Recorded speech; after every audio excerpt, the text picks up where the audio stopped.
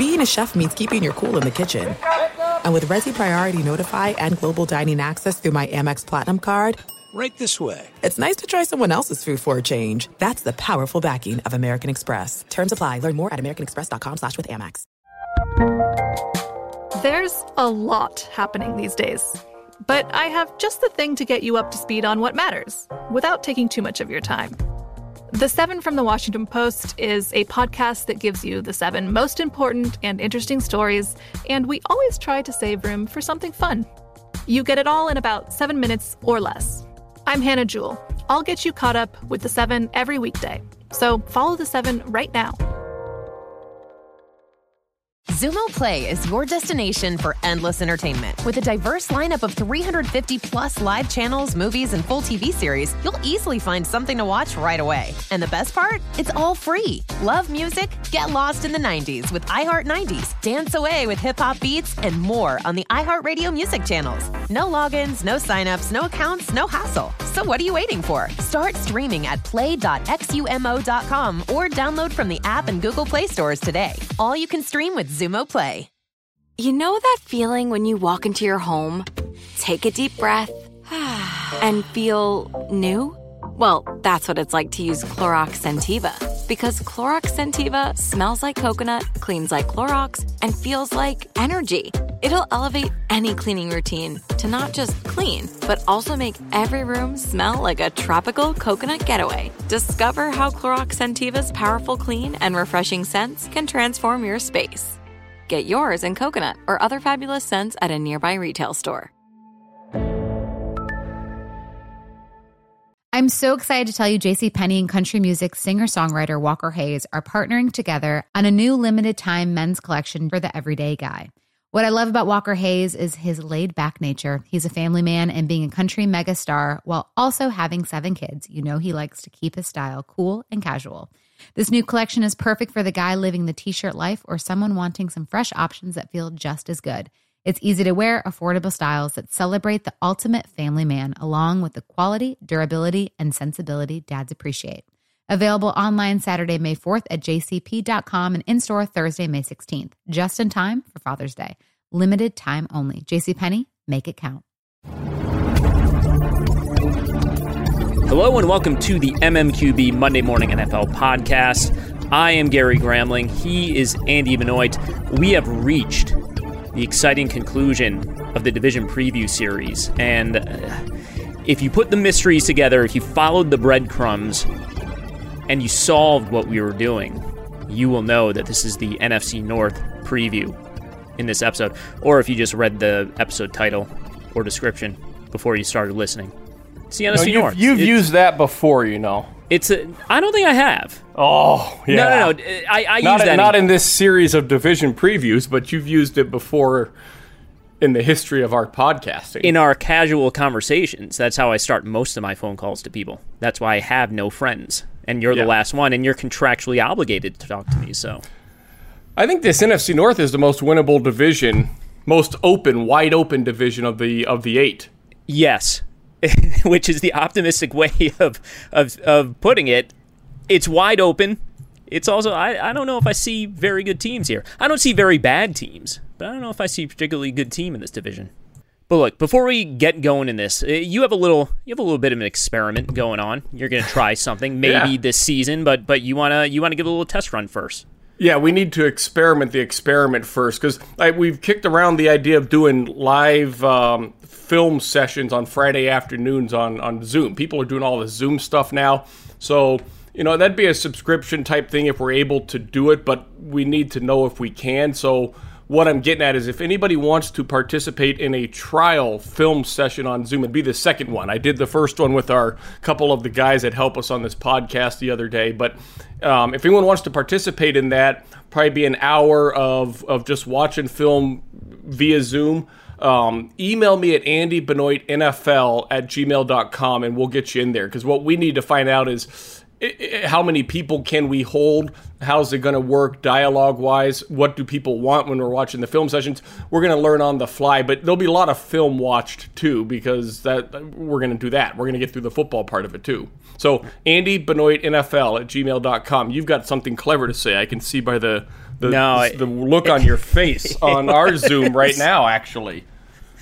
I was just going to say you might learn something, too, is what you were sort of leading up to.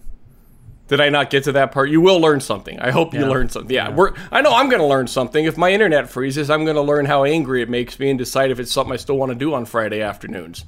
Well, there you go. Let's dive into this division now, Andy. The NFC North. As always, we will have our projections at the end of the show. These are not the projections of the order we're going in here. We are just going in order of last year's standings.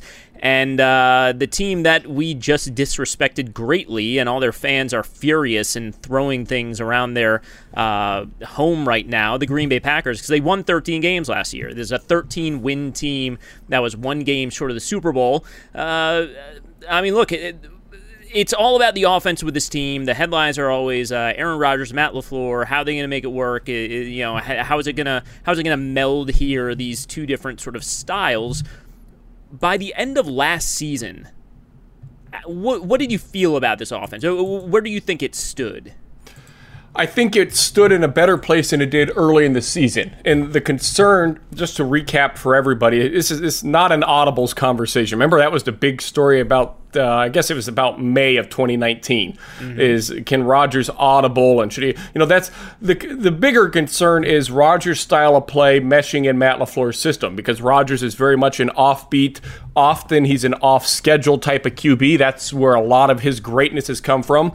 And LaFleur's system is all about timing and rhythm. So how do you get those two guys to meld together, because they're here because they need each other? LaFleur has a chance to coach a great QB and run one of the best schemes in the NFL in Green Bay. And Green Bay, their brass felt that they needed to change their offensive approach. So Rodgers and LaFleur, can they meet in the middle? I felt watching the film, Gary, early last season that LaFleur was really accommodating Rodgers a lot. And we didn't see the full system from Green Bay that we maybe expected. And I don't know, we never quite did fully at any point during the length of the season, but what we did see as things went along was a little bit more motion pre-snap. Some of the run game became a little more foundational for Green Bay. Even if you're not running the ball 25 or 30 times a game, you still want your run game to have a feel of foundation, because the system's built off of play action and all the related concepts that come with it.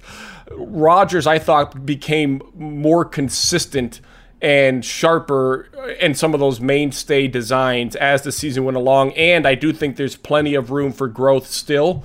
And it'll be interesting to see how it is here in year two, because they haven't really practiced this offseason. I don't know what that's going to mean. We say about any team, I guess, at any point. But that's kind of where we're standing with things. It was not a great offense last year. That's the truth of it. Uneven. But it was an improving offense. Yeah. Had its moments, but overall just really an uneven year. And look, we in the media, this is what we do. We drum up conflict and controversy, and then we cash in our millions of dollars. But the fact that they drafted Jordan Love, that fueled this a little bit. I mean, there's no other way of putting it. This is still a storyline now. Yeah, no question. And I don't know why they drafted Jordan Love. I think there are two schools of thought. One is they're looking to replace Rodgers sooner than maybe we would have guessed. And that's not going to be this season. But, that's one school of thought. The other school of thought is, maybe there's three schools of thought, and they kind of overlap. But the other one is the front office. Brian Gutekunst, the general manager, he comes from a philosophy of investing in the quarterback position and drafting them and developing them. That's how the organizations he's been with before, that's how they've done things, or the people he's learned under have done it that way. So it's not quite the Bill Walsh thing where you draft a QB every year, but it's along that, it's a cousin of that theory. And then the other thing to maybe consider, Gary, is if you think about Green Bay, okay, we were 13-3. We believe we're going to be that good again this year. If we still believe in Aaron Rodgers, then we're going to be that good. We think we're going to be that good in 2022 as well, probably 2021, 2022. We're going to be drafting late in the first round is the point. And Jordan Love is one of the most talented raw talents that we've seen at QB in quite a while. We don't think we're going to find a quarterback with more talent than Love available to us anytime in the next few years. We don't need him to play right away.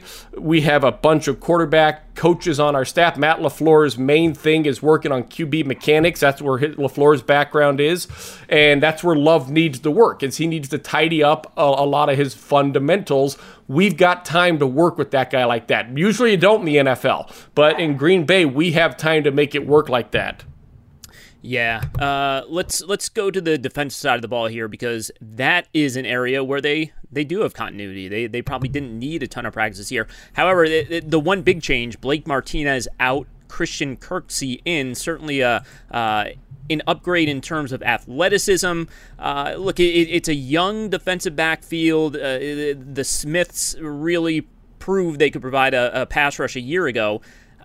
I've always liked Mike Pettin. I've always liked his defenses. I think the continuity really plays into that. And I just kind of wonder, is this unit, which was very good last year, are they going to take another step forward this year and be sort of a top 3, top 5 unit?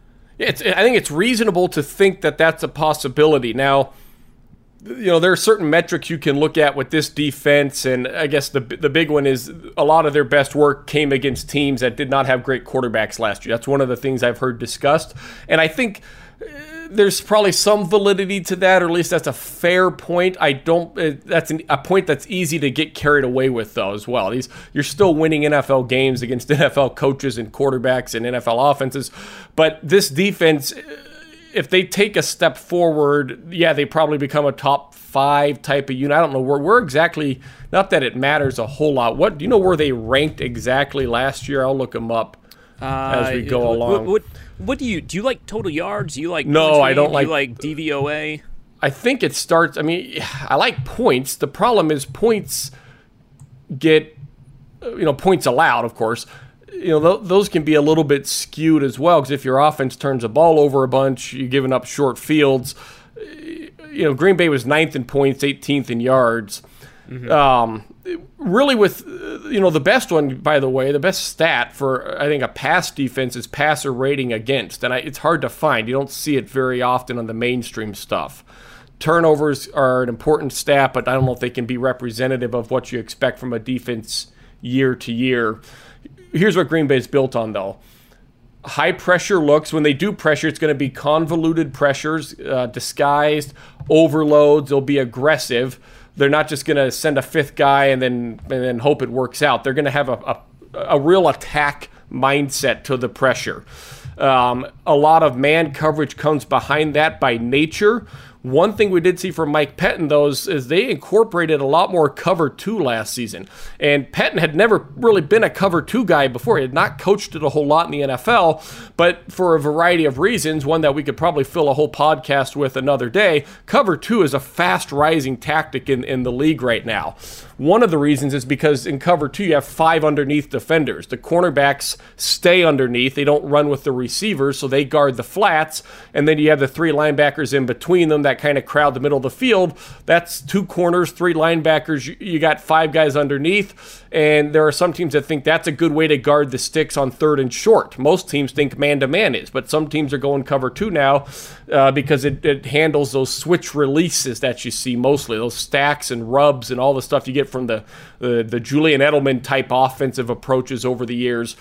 Anyway, Green Bay has started falling into that category a little bit. So if we have a defense, Gary, that can play man-to-man, which they can, they have a lot of, that's why they draft these DBs in the early rounds. Kevin King, 2nd round, Jari Alexander, who's probably a top 5 corner by the end of this season. He's a 1st rounder. Darnell Savage, 1st rounder. They do that because they play man coverage, but if these guys can also get into cover 2 and be effective, which they should be more effective this year than last year, that's a very multiple defense. The only other team that's really like that, and it's to a lesser degree, off the top of my head, I want to say would be Pittsburgh, who had probably the best defense in the league last year. Pittsburgh's more zone-oriented than Green Bay, but when you can do a lot of things with your back end of your scheme, that's very empowering for a defensive unit. And then you mentioned the Smith brothers. That's a difference maker up front. Gosh, before we move on to the Vikings, I just want to say the projections on this show at the end, they're going to be breathtaking. A lot of 8. I'm just going to say 8-8 probably across the board. You know how I feel about doing all these projections. 4-way tie at 8-8. Every other division, it just felt like, well, okay, this team's probably going to win. Who do you think can make the playoffs type of thing? Yeah, we'll see how this goes. No, wait a minute. What just excited you about that to make you say that now? Because we kind of talked about that at the front, and then I just went on a very long tangent about cover 2, which I'm eager to go back and listen to and see if I was way off the rails or if it makes sense in the flow of the show. Probably not now that I've called it out like this. But while I was talking, what made you think about, hey, this is a competitive division? We'd already covered that. No, because I'm buying into the Packers more and more. I was so down on the Packers. I wanted to project the Packers to be 2-14, and now I think they're going 14-2. Which means that you must be really high on one of these other teams that we're getting to later then, because Green Bay was 13-3 and in first place last year. So it's not, if you are down on the Packers, you might think they're a 9-7 or 8-8 type of team.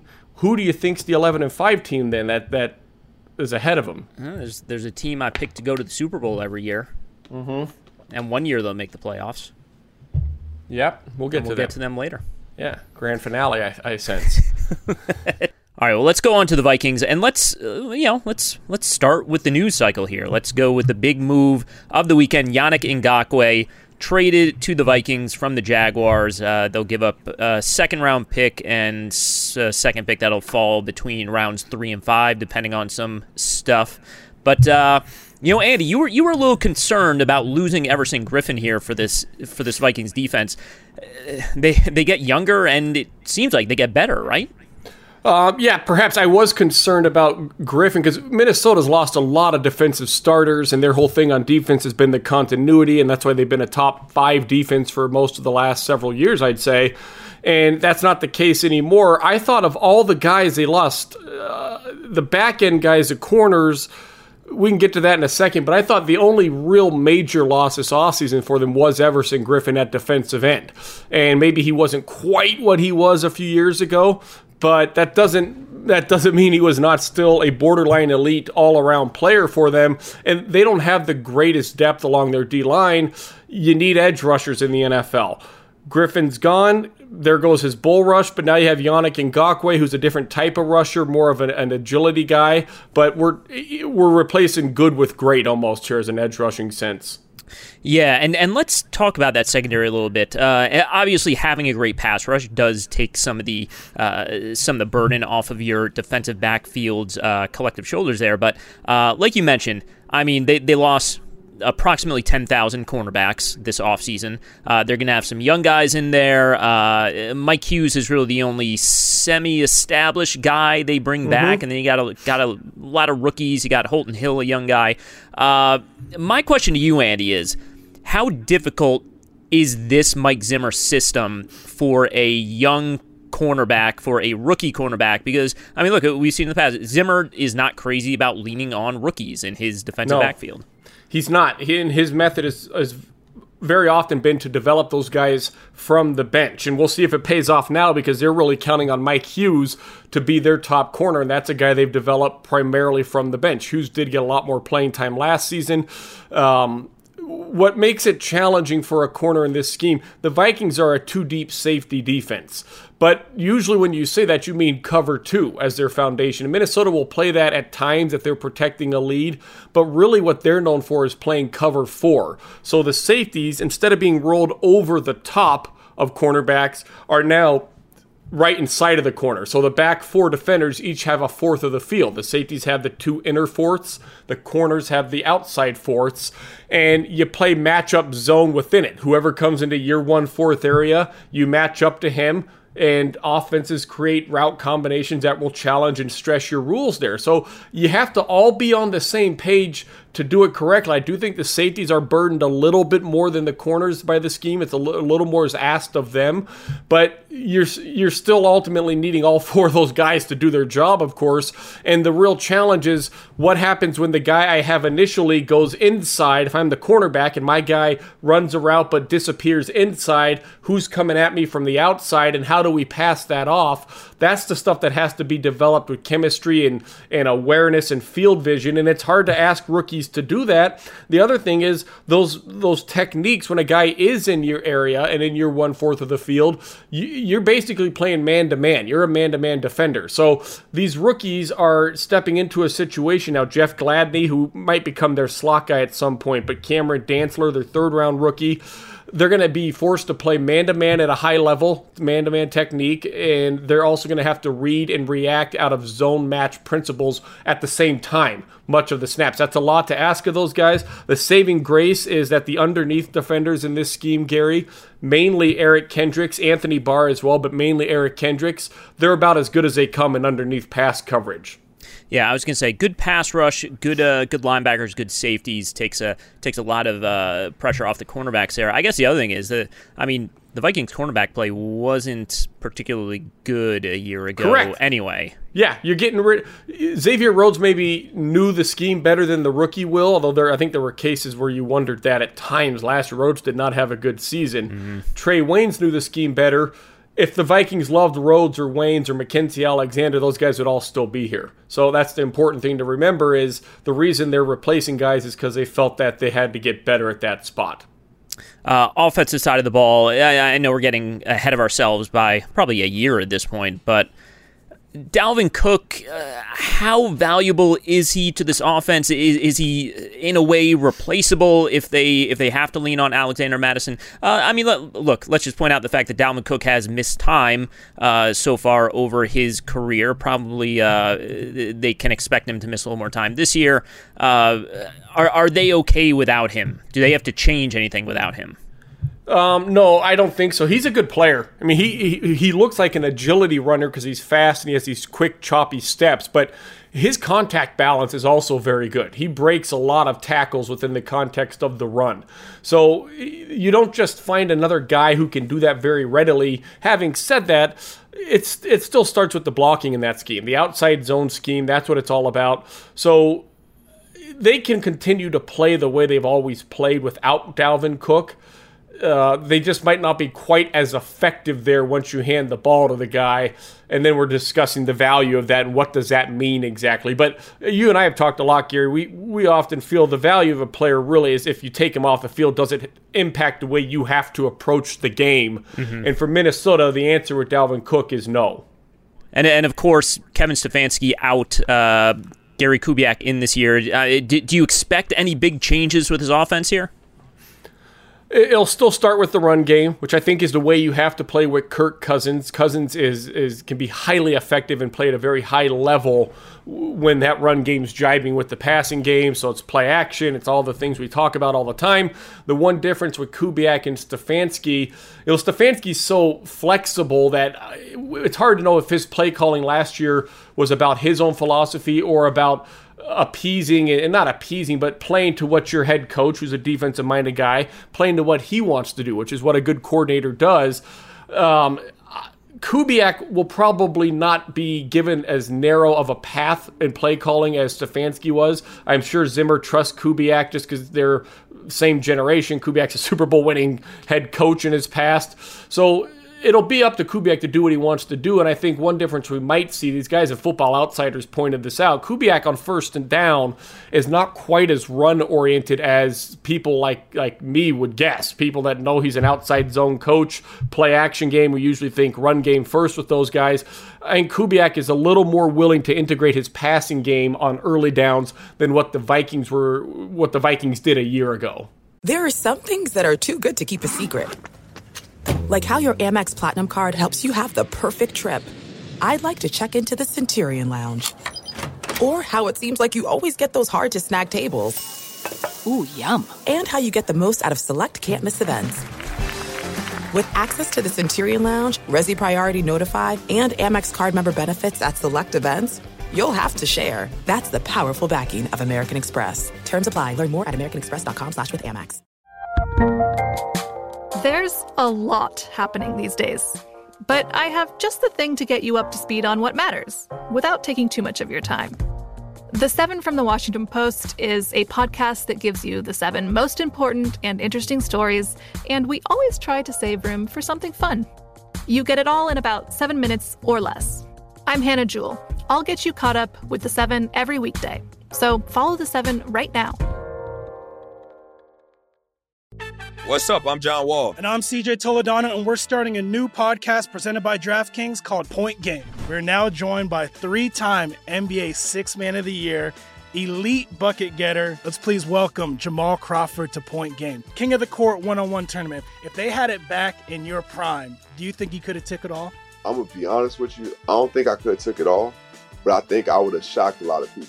I think Kobe and everybody in their prime, Kobe would win a one-on-one contest. Yeah, because you got to think, he's going to guard. He don't care about guarding. He's going to guard. He's going to guard. Like, you see him in the Olympics, he's going to guard. And then on top of that. I'm not guarding like that, CJ. Ladies and gentlemen, please welcome Sam Cassell to Point Game. I remember you came out from prime 10. I mean, he was in a culture shock. And then he's going through withdrawals about winning. Remember what I told you? I said, OG, you think I can get paid and go back and play in college because it ain't it? Check out Point Game with John Wall and CJ Toledano on the iHeartRadio app, DraftKings YouTube, or wherever you get your podcasts.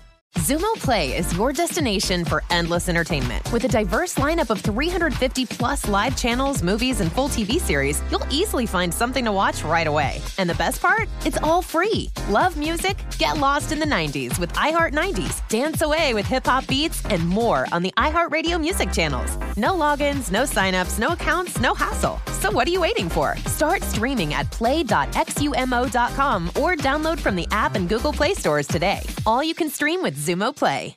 As the #1 audio company, iHeartMedia gives you access to all. Every audience, live conversations, trusted influencers, and the insights and data you need to grow. iHeartMedia is your access company. Go to iHeartResults.com for more. And with that, we move on to the Chicago Bears, last year's third-place finisher in this division. It was year one for Chuck Pagano, who replaced Vic Fangio as defensive coordinator. This defense went from leading the league in takeaways to they were down middle of the pack. They were like 22nd with 18. Is that a matter of the scheme? Were they doing something different schematically that would make you think like, okay, they're just going to get fewer takeaways? Is it complete luck in this case? And I guess the even better question for you is, what was different about the defense last year? Well, the biggest thing that's different is Pagano believes in bringing extra guys in the pass rush more than Fangio does. Fangio would blitz a linebacker, but he'd drop an edge defender or someone, usually it was the edge guy. He would drop that guy back into coverage, so you're still only rushing 4. It's called a simulated pressure when you do that, or some used to call it a zone exchange. You're rushing 4, but it's not quite the 4 you expected. Pagano's going to rush 5. He is going to bring that extra guy. A lot of times when he didn't do it every week, but there were games where he committed to that approach, and a lot of times it worked, and the guy that was the blitzer for him was Buster Screen, who was very effective out of the slot, or especially early in the season as a blitzer. They'll bring linebackers, of course. You'll bring any of those second-level type defenders, but that's the difference with Pagano. The other thing is Fangio's system has more eyes on the quarterback naturally. There's 2 safeties back deep. They're kind of moving around in blurry ways. Some of the rules, we talked about matchup zone is what the Vikings are. That's very much what the Bears have been under Fangio, and it's very much what the Bears are now under Pagano, but the matchup rules can be a little bit different. Fangio will do some things backwards or flip-flopped, and he'll play the coverage almost the opposite way that you would expect. And he'll put a lot of pressure on his safeties to help with that, which is why Justin Simmons, by the way, has become so valuable in Denver now with Fangio there. Mm-hmm. Pagano's going to be a little more straightforward in some of their matchup zones. He's going to trust his one-on-one coverage more. So the concern we had last year is do they have corners who are good enough to play one-on-one outside? I think Kendall Fuller's an easy yes. He's more of a zone corner than man corner, but he's a top 10 player at his position. So he's fine. You can match him up. Prince Amukamara was the concern, and he's not here anymore, so obviously they've made an adjustment right there. And now it's Jalen Johnson, the second-round pick, and we'll see what he can do. All right. Offensively, look, we know they have huge question marks at quarterback. I guess my question is, and look, obviously Mr. Trubisky struggled badly last year and sort of earned his negative headlines, but I'm I mean, their run game was non-existent. They were bottom 5 in terms of yards per carry. When you look at this offense, I mean, is there any way you can sort of establish a run-first, run-heavy offense here, or do they just not have the personnel capable of doing that? That's a tougher one because, their offensive line, it's not a line that's just going to plow you over on a regular basis. It's an okay offensive line. So now maybe you manufacture some stuff with your running game, but really the teams that running game, your scheme, but the teams that do that, we see the jet sweeps and all that. The Bears really don't do that as much as people would guess. They do early in games, and so their scripted plays will have jet sweeps and misdirection and all the bells and whistles. And Matt Nagy obviously knows how to do those things. He came from Kansas City, and they were very innovative there when he was with the Chiefs. But that's really, in the big picture, that's not how the Bears play. And maybe that's a function of trying to make the quarterback more comfortable. I don't know the answer to that. But what you're asking, Gary, I feel like is, are they good enough to line up and just run the ball down your throat if they need to? Because if you're going to try to manufacture a run game schematically and you're not doing it through jet sweeps and all that kind of stuff, then the other thing you'd be doing is having two backs in the backfield. You need two guys who can move the gaps or add blocking gaps after the snap. They don't play that style of football. They're not the Ravens or the Shanahan 49ers. They're mostly a one-back offense. Now, they'll go two tight ends, and you can use that second tight end that way. But we'll see if they do. Who's the move tight end is what I'd want to know. Who's the Nick Boyle guy that can go in motion and play north and south as well? Is Cole Kmet that kind of blocker? What I understood Cole Kmet, their second-round pick out of Notre Dame, to be is kind of a version of Kyle Rudolph, a very traditional inline type of tight end. Yeah, you could maybe use him in that role. 262 is his listed weight. Yeah. What's Nick Boyle's listed weight for Baltimore? Not that, he's listed weights. Who knows if these guys really weigh this, but I bet Boyle's not 262. I'm going to say Nick Boyle. Boyle. 270, I'm wrong. Nick Boyle does it. So yeah? You think Cole Kmet could be the move guy, maybe?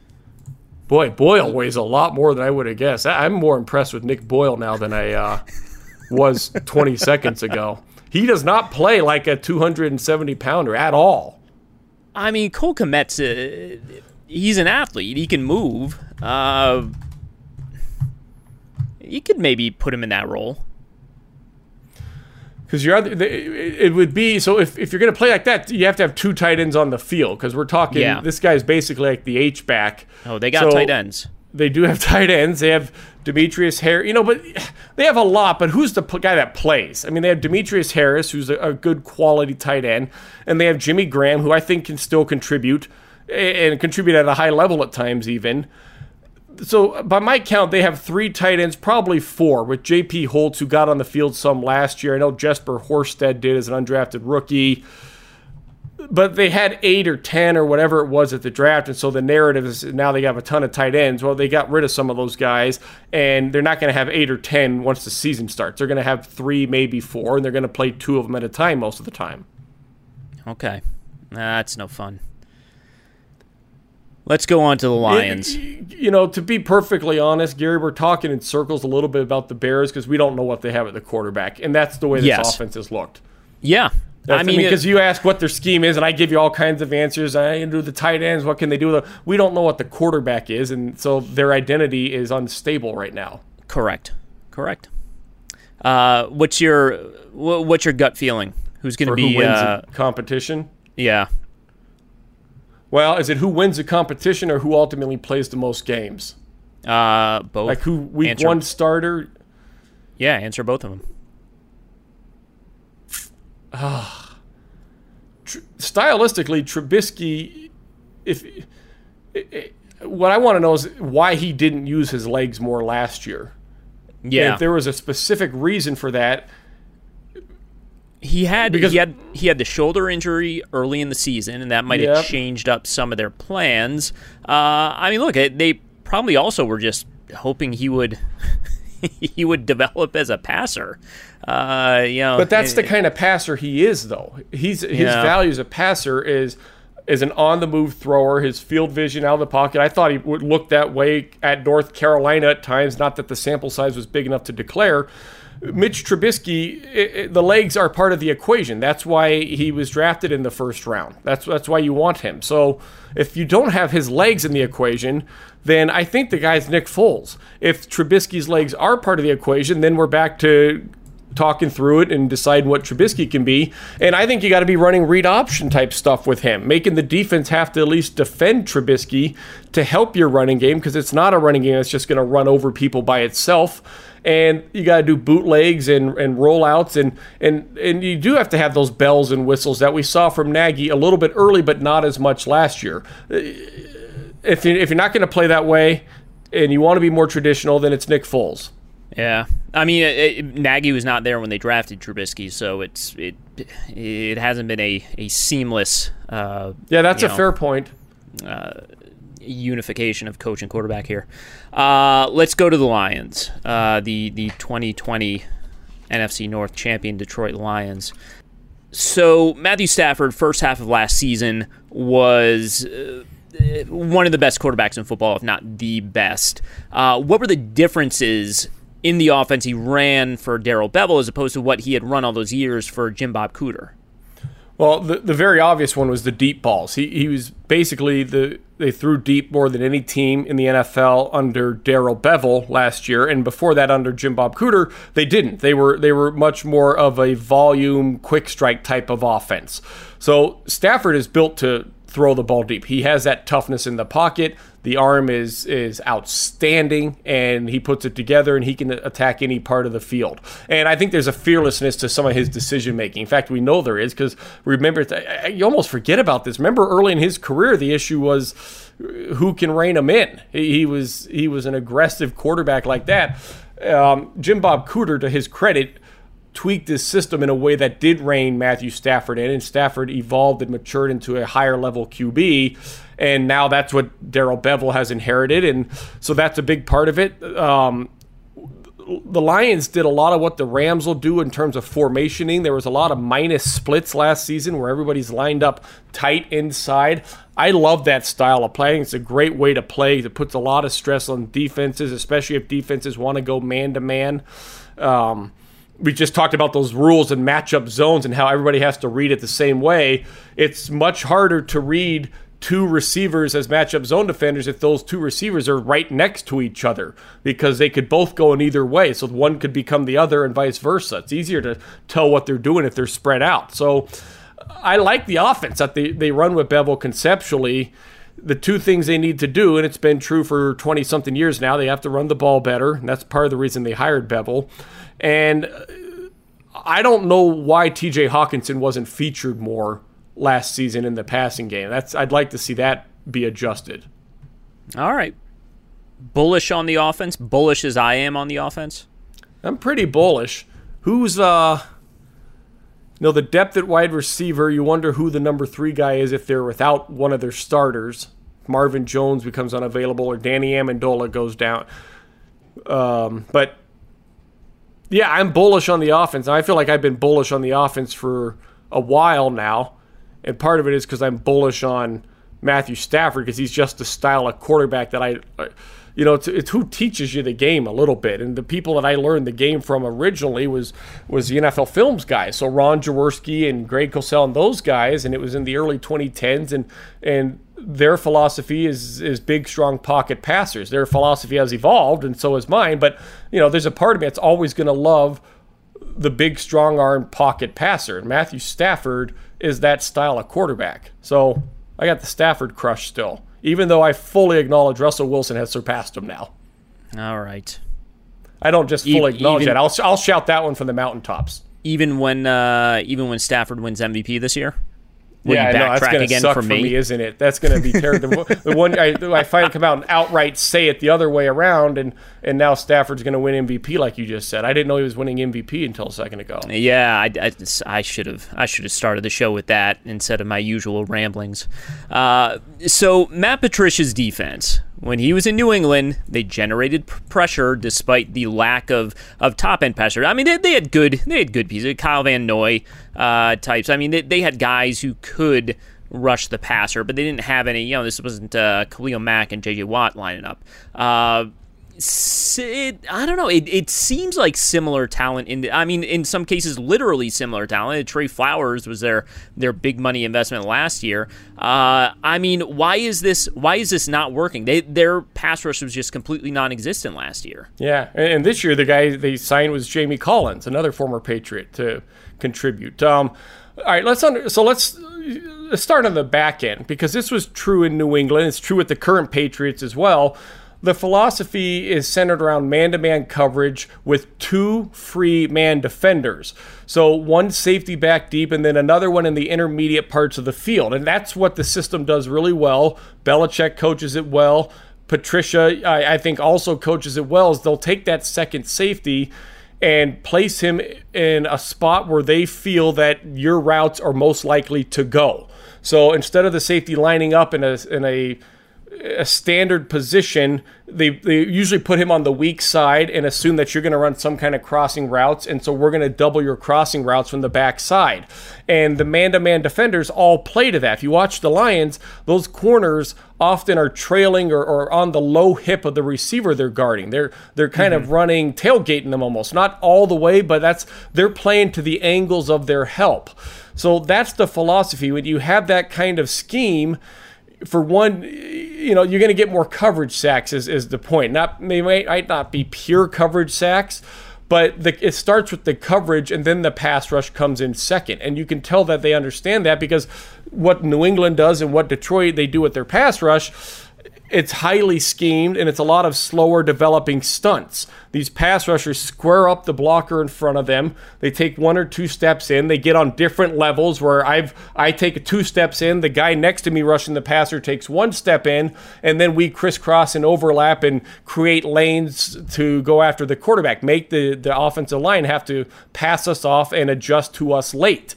And it's very well schemed, and you have guys who are good technicians, it can look very good. That's why Kyle Van Noy is a very effective player in this system. I don't know what his sack numbers are. I'm sure he's not getting double digits every year, but he fits the approach really well stylistically. They're hoping Jamie Collins can be that kind of guy for them, and they obviously feel Trey Flowers is. So that's the philosophy. The problem is you can't have nothing in the pass rush and make it work. They has to get home. And last year they didn't get home often enough. And then really the bigger problem, though, is they weren't quite sound enough across the board in man coverage to play the way they wanted to play. Even though they've got safety help everywhere, you still need high-level corners to do this. Their corners just weren't quite at that level last year. They didn't perform consistently in that way. Yeah. Darius Slay out, but Jeff Okudah in, the number 3 overall pick in the draft. So we'll see. We'll see how this goes. But man, I don't know. I was all set for this team to win a wild card spot last year, and they were 3-4-1 when Stafford went down, but one of those losses was that sort of, questionably officiated game at Lambeau Field on a Monday night. They had that when they lost to the Chiefs. It was not only a Mahomes comeback, countering a Stafford comeback. It was a game in which Kerryon Johnson fumbled going into the end zone for what would have been a fourth quarter touchdown, and third quarter touchdown. But he not only fumbled going in the end zone, no one realized he fumbled until Bashaud Breeland picked up the ball 5 yards deep in the end zone and ran it back 105 yards for a touchdown. And that's a game they should have won. Yeah. That was why. Now I'm just relitigating the Lions' 2019 season to explain why they should have gone 16-0. Well, they blew a lot of games late that they should have won too. Yeah. They had leads, they couldn't hold on to the leads, which gets back a little bit to your running game, not completely, but it gets a little bit to that. A lot of little important things that just all met in the wrong way for them, and they went 3-12-1. They did not look like a 3-12-1 team all season. They didn't necessarily look like a playoff team either. But they're not as bad. They're not bad like a 3-12-1 suggests, and I commend ownership and management for understanding that and sticking with this approach with Patricia. Because I think there's a lot of reason for optimism with this team. And there's two other guys we ought to mention. Jelani Tavai has a chance to be a very solid player for them. He fits exactly how they want to play stylistically. And he'll be that edge kind of linebacker. Times he can play off the ball. I think he'll be up more on the line of scrimmage ultimately. So with him and Jamie Collins, that changes a lot of what you do in base situations. They're now your edge guys, depending how you line up. You never quite know how a team's going to line up anymore because of all the 3 receiver sets you get on first down. The other guy to mention is Tracy Walker, who has love the body type, and he actually, I thought, outplayed Travis Kelce last year when he had Kelce for much of that game against Kansas City. Walker needs to be more consistent for sure, but his ups are very high up. So there's 2, and then Jared Davis is the last one. I talk about him every year. He put on more weight. We'll see what that means. He's got to keep it on once the season starts. But what they figured out more importantly with Davis is he's better as a pass rusher than as a pass defender. So they do these delay blitzes with him. And if you think about what we just said, they have these slower developing pass rushes. That's their style. The delay blitzes can be very effective. And Davis is so fast and sudden in his movement that he can get home and get into his blitz before the offensive line has a chance to recognize what's going on there. He'll wait for a second and a half. I mean, he'll come almost to a standstill and wait, and then he hits the jets, and he was a tremendous blitzer a lot of the time last season. So I said 2 guys, I think. That's 3. There's a lot of reason for optimism with this team. No, that's a great role for Davis. It is because you don't have to think the game as much in that role. Yeah. I think Davis is more of an instinctive guy. Some guys, and it's not at all a commentary on their intelligence. It's just it's their style of play and how their athleticism translates once the ball is snapped. Some guys are better just playing and taking rather than reading and reacting and thinking the game through. Demario Davis, who was the first team All-Pro last year, he's probably another one of those guys, and the Saints figured that out, and now they use him similar to what we just described for Davis. You got to fit your players' strengths. The problem is, in this kind of scheme, if Davis were playing in the Colts system, for example, where it's built on speed, that'd be an excellent fit. And this kind of scheme where it is a little bit of a slower developing approach defensively, keep it in front of you, play to your leverage, play to your help, that does demand a lot of think the game style of players, which is why the Patriots always have big guys instead of fast guys. So Davis is not an ideal scheme fit, but the Lions are smart coaches. Matt Patricia's a smart coach. He understands you still got a very talented player here. Let's figure out what we can do with them, because there aren't very many guys that can run like Jared Davis runs. Yeah. Now, he's such an athlete. I thought it would always, at some point he'd figure out in coverage and it'd be all right there, and it just never really worked. He's better. He's better proactive than reactive.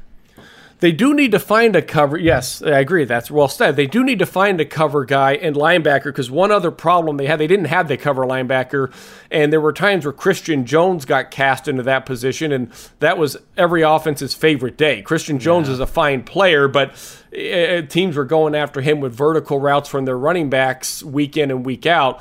So they do, at some point, you have to find someone who can cover running backs man-to-man. And that becomes a little bit of an issue on first and second down more than third down. Yeah, I think the Lions are going to be our new Bills. That's going to be the team we're going to talk about for 45 minutes every show this year. Well, I just did that. I mean, I'm the one that just turned it on right there. That's all right. I can share. I can share the time. It's just going to be a Lions/Bills podcast is what we're doing going forward. Well, and Ralph Wilson's family, I'm sure, would love that. Let's go to the projections for the NFC North. You got to go first, though. Why do I have to go first? I just want to say something different than you. Okay. So give me order of finish. You thinking I'm making a joke here? I'm going 1 Lions. Yeah. 2 Packers. 3 Vikings, 4 Bears. And all of them are 9-7 to 7-9. I'm going one Packers. I've come around on the Packers. One other thing about the Packers, which we didn't get into, and I know you don't like delving too deep into red zone stuff, but they were red zone. Make your point. I got something to share on that red zone note, though. And then you got to defend yourself because I just offended your honor on the red zone stuff. But it is very tough to consistently be good in the red zone. It's small sample sizes. They were top 5 red zone offense and red zone defense last year in terms of points per game. I believe they were actually outgained on the season overall, which again, not a huge deal, but.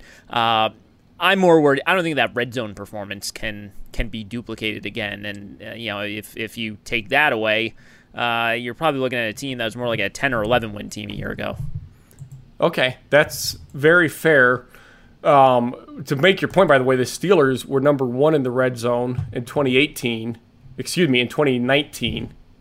Let me back that up. Their offense was number 1 in 2018, and then went to number 32 in 2019. They also lost their quarterback. I know. I'm just saying. Come on. That's the most extreme stat that can be offered to support your point. True. What else would you want? Well, I thought you were going to be upset that I said you don't like breaking down red zone stuff. Well, I do think it. I agree with you. Coaches. I'm afraid to say it, to be honest, because coaches talk about red zone all the time. Got to win in the red zone. But I don't think it translates from year to year as much. And I did have I had Cody Swartz, one of our guys, who was in on that film session I was promoting at the front of the show. I had him look into all the red zone stuff to see how it translates to winning and losing. And the long story short, it is not at all like if you're great in the red zone, you are not at all guaranteed to be a winning team, but it's a much greater chance that you will be. So there is red zone efficiency. There's definitely a correlation to winning, but the one that has slightly more correlation, that's why I wanted Cody to do this study, is red zone frequency. So in other words, getting to the red zone often, which if you think about that, makes all the sense in the world. So red zone efficiency does matter for wins and losses, of course. Red zone frequency matters just a tiny bit more. I would say both of them mattered more than I would have guessed before I had Cody do the study. Okay. All right. Yeah, I pulled this. Let me see if I can find the Saints. The Saints had some ridiculous thing where they were like first, then second, then 29th, then third, then 27th. And they were all Drew Brees years. Seahawks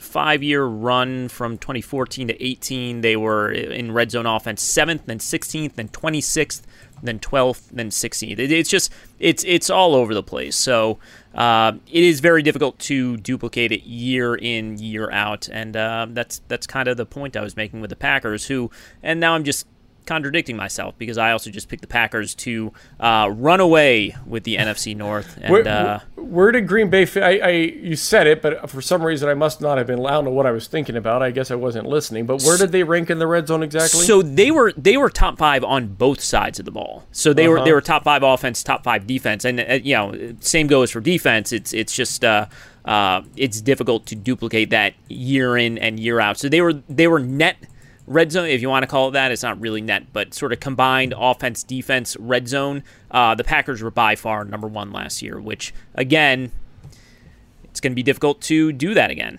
Well, two things on that. One is Aaron Rodgers is a tremendous red zone QB, and his number 1 receiver has often led the league in touchdowns because of that. Jordy Nelson used to have a bunch.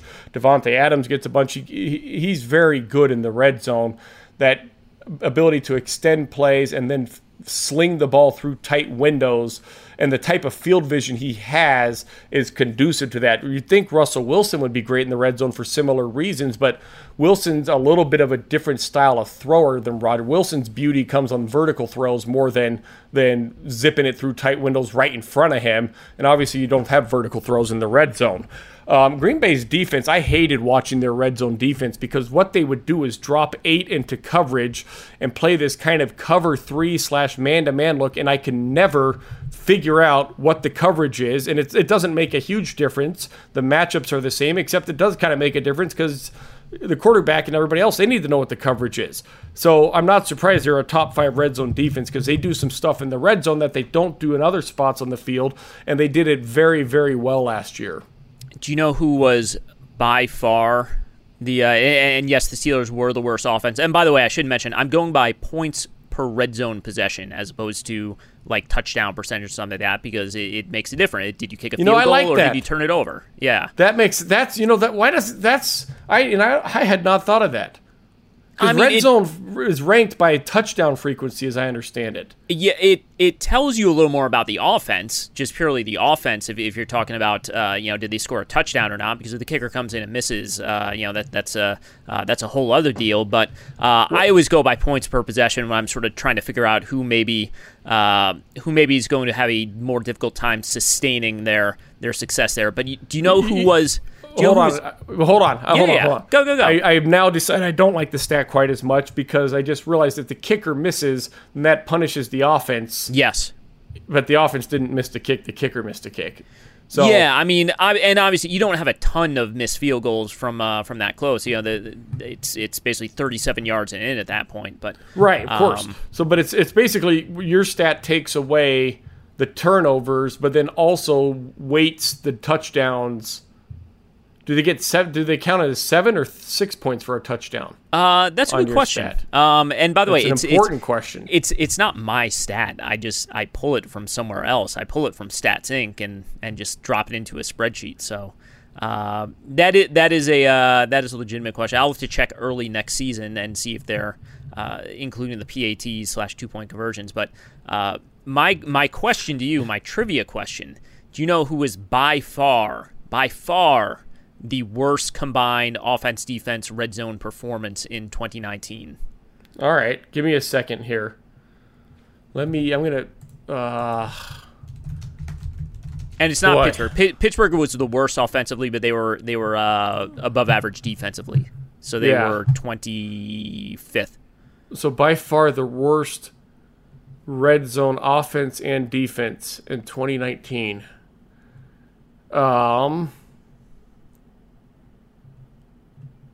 I feel like I'd just be guessing.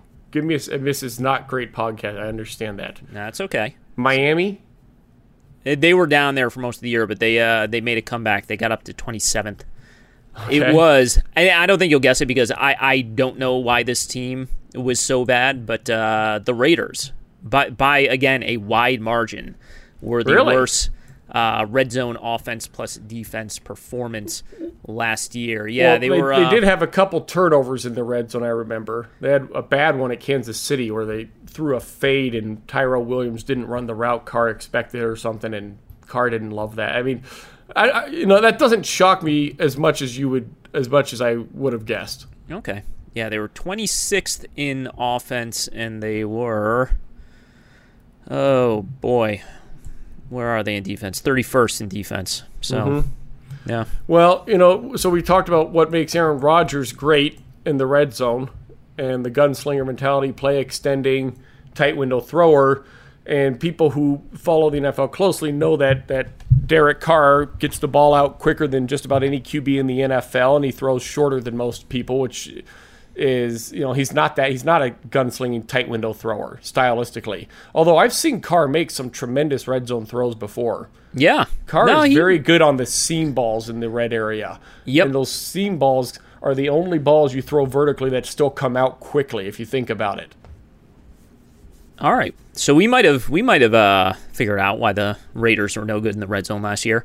And just to recap real quick, because we started these projections about 20 minutes ago.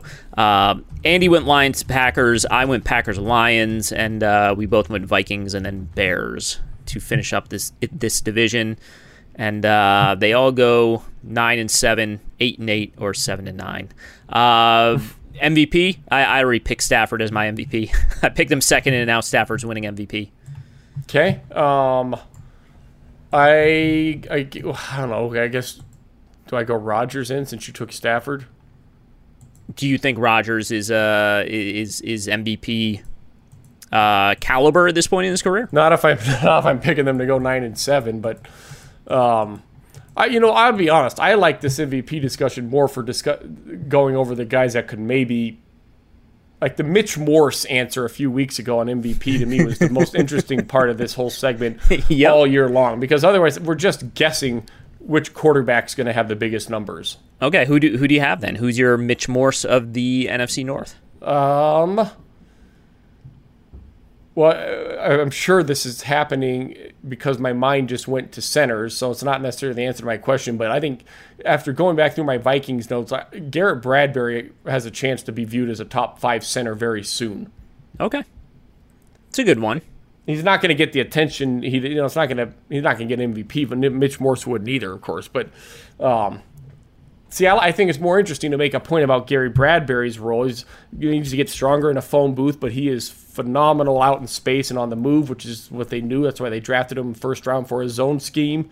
They were not the only team that wanted him in the first round that runs a zone offense. So, let's use this time to make mention of Garrett Bradbury instead.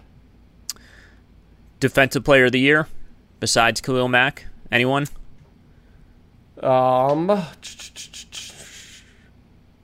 Zadarius Smith, he did get snubbed. I don't love putting the snub jersey on under your regular jersey and flashing it on camera very often. It's fine once or twice, I guess.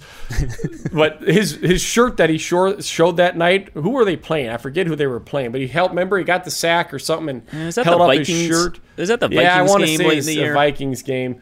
But normally I don't love that stuff, but he was so right and correct with it that I tip my cap.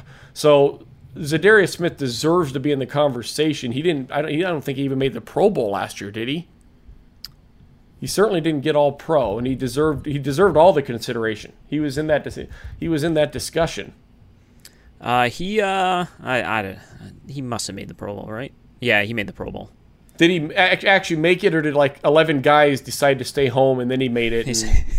Isn't that how they always do it? It blows my mind when you see contracts with incentives tied to the Pro Bowl, because I always want to know which Pro Bowl. There's 8 of them anymore. There's 8 Pro Bowl teams. The first one they announce, the one they announce when all the Super Bowl guys leave, and then the one they announce when everybody else drops out. Yeah, I guess that'd be 3. No, you're right. He was added to the roster.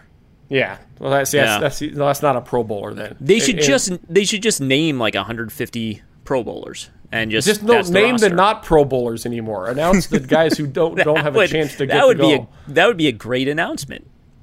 Just here are the 12 worst players in the NFL this year. Do not honor them in any way. Zadarius Smith is in the conversation. Mack obviously is the front runner. Mack needs to play better. He did not have his best season last season, and he has said that, but he was quiet for long stretches at times. Now, that's by his standards. That's not by regular player standards. Jari Alexander is going to be worth considering, too. Okay. I like that Jari Alexander one. We still have a lot of work to do. Not in this show, because this has gone on for far too long. How long are we? No, we're okay. It's we're an hour. It was no AFC East show, but hour for this one. We have the last Monday show before the season starts coming up next week, and we'll preview that opener, and we will also have some talk. I don't know. I'll make Andy pick a Super Bowl winner or something like that. Maybe we'll just pick a Lions-Bills Super Bowl to justify the split in these outlines coming up this season. I hadn't even thought about Super Bowl. That's the first I've thought about picking a Super Bowl winner right there. I'd forgotten about that's something that you'd talk about. All right, well, start at Lions-Bills and then work backwards. See if you can find a reason it won't be a Lions-Bills Super Bowl in Tampa. All right, Andy, that'll do it for now. Okay, thanks, Gary. The MMQB Monday Morning NFL Podcast is me, Gary Gramling. Special thanks to Andy Benoit for joining me this week. We are produced by Shelby Royston. SI's executive producer of podcast is Scott Brody. Ben Eagle is director of editorial projects and product. Mark Ravik is emeritus editor of the MMQB. Andy Benoit is the founder of the MMQB NFL Podcast. Keep up with our entire lineup of podcasts 5 days a week by subscribing to the MMQB NFL Podcast for free on Apple Podcasts. And while you're there, please do us a favor and leave a rating and review. It really does help other people find the show, which is also available on Spotify, radio.com, Stitcher, SI.com, and wherever else you listen to podcasts.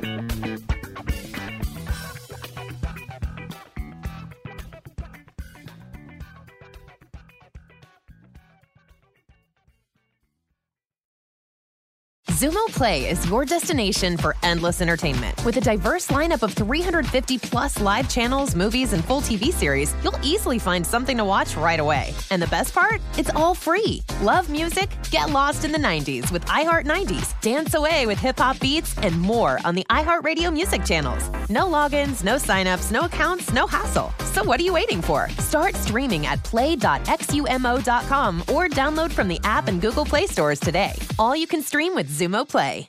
I'm Hannah Storm, and my new podcast, NBA DNA with Hannah Storm, chronicles my 6 decades in professional basketball. From growing up in the sport to becoming one of sports TV's first female broadcasters. Join me as I dig deep into the game's history, unearth some wild stories, and talk to my friends from the world of basketball, from Dr. J to Charles Barkley. It's been a wild ride, and now I get to take you with me. Listen to NBA DNA with Hannah Storm on the iHeartRadio app, Apple Podcasts, or wherever you get your podcasts.